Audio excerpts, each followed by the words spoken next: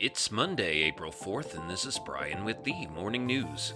Give us 5 minutes and we'll give you the headlines you need to know to be in the know. Multiple suspects are being sought in a mass shooting that left 6 people dead and at least 12 others wounded early Sunday outside a stretch of bars and nightclubs in downtown Sacramento, California, police said Sunday. Police Chief Kathy Lester said among the dead were 3 men and 3 women. All of those killed or wounded were adults, she said during an afternoon briefing. Chief Lester said police are searching for multiple suspects in the mass shooting. She said authorities haven't determined a motive, but are investigating a possible connection to a large fight in the area before the shooting. Sacramento Mayor Darrell Steinberg said Sunday morning police were still trying to determine many of the details of the overnight shooting. This senseless epidemic of gun violence must be addressed, he said. Responding officers found multiple victims and a stolen handgun was recovered at the scene. Police have also received multiple videos recorded in and around the scene. In other news, more than 4 million Ukrainians have fled their country since Russia invaded over a month ago.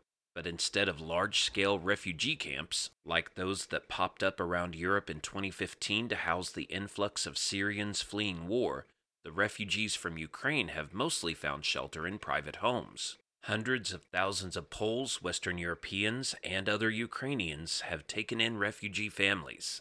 This massive informal network, which has also offered food, transportation, and in some cases jobs in addition to housing, has eased the burden on public services and made the welcome smoother for the refugees. Still, a month into the war, local officials are wary of backlash, aware that the goodwill toward refugees and the invitations to stay in their homes will eventually run out. Donations to aid groups have already fallen considerably since the start of the war. Of more than 300,000 refugees currently in Warsaw, Poland, only about 10,000 are staying in the temporary housing the city has set up at exhibition halls or warehouses. Back in the U.S., American consumers are starting to cut costs on mainstays from toothpaste to baby formula as inflation hits a swath of the economy that is thus far proven resistant to substantial price increases. Procter & Gamble, Clorox, Kraft Heinz, and other consumer products giants have made a bet that consumers will pay up for household products even as inflation takes hold. Over the past year, the companies have seen profits and market shares grow as they have raised prices on products from detergent and diapers to snacks and soda. Now consumers, hit by soaring costs for everything from gasoline to childcare, are drawing a line, analysts and retailers say. Shoppers are buying staples in smaller quantities, switching to cheaper store-name brands, and more rigorously hunting for deals. The shift is especially pronounced among lower-income consumers who splurged on household products amid the heights of the pandemic. Grocery industry executives say consumers are becoming more sensitive to price. They are switching to store brands for some products and increasingly trading down to cheaper items such as ground beef instead of steak. Around the world, Shanghai began testing all 25 million of its residents for COVID-19 Monday, aided by thousands of medical workers who arrived over the weekend from across the country, with the entire city now effectively under a lockdown that was meant to be in its final day.